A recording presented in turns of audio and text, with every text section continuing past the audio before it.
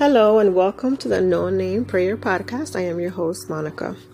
Let's start with our daily devotional from the Be Still book. Let's quiet our minds and let's get started.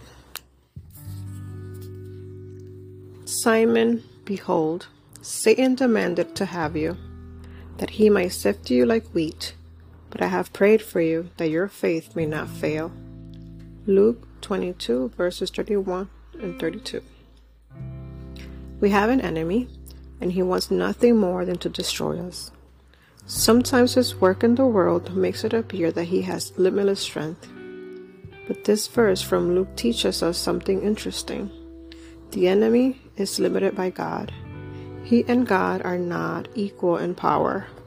The enemy's counterpart is Saint Michael the Archangel, not God. God determines just how far evil goes, and it has a limit. God allows temptation and trials in our lives only when He is certain that they can be used for our benefit. His desire is that they cause us to stop relying on ourselves and instead rely on Him. He also allows trials to strengthen us. Faith is like a muscle. If we never really have to exercise it, it won't get stronger.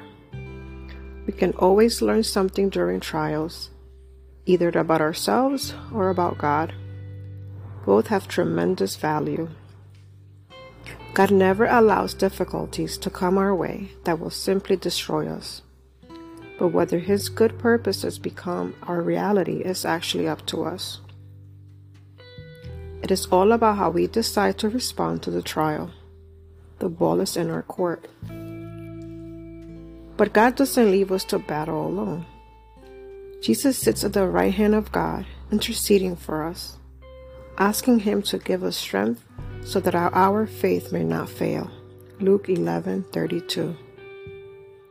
He has sent us the Holy Spirit, who will make up for all the places where we are lacking. One of the negatives of living in a culture that is very focused on feelings, more than any other culture has been in the past, is that if we feel something is true, we believe it's true. One of the areas where this gets us in trouble is when we face trials.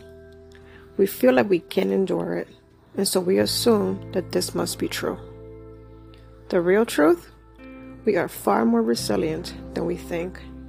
Not because we are so amazing, but because the Holy Spirit in us does what is needed.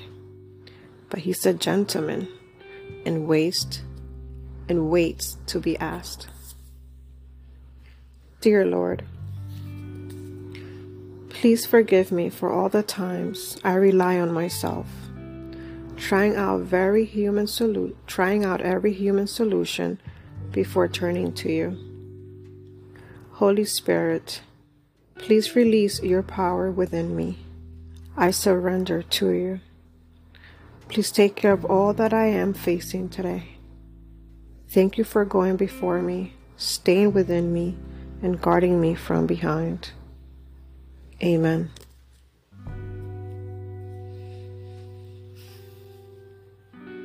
God, as we face our trials every day, we ask for your strength. God, I ask you for strength. And I ask you to fill me with your strength and your courage as I face this cancer diagnosis, which I will never say I have it, because I don't claim that disease, Lord. I am a child of God. I am a daughter of the King. And I claim health. I cover myself with the precious blood of Jesus Christ, Lord, just like I cover every listener right now with your precious blood, Lord. We claim victory over illness.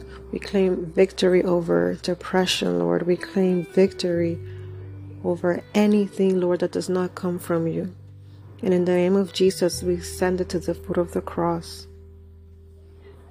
Thank you, Lord, for your goodness. Thank you for your healing. Thank you for your love. Thank you for your peace, Lord, because you are an amazing Father, Lord. You are Father of strength, Father of love, of humility, Lord.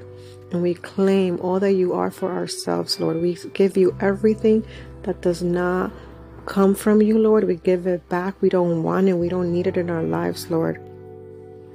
We claim the precious blood of Jesus, Lord.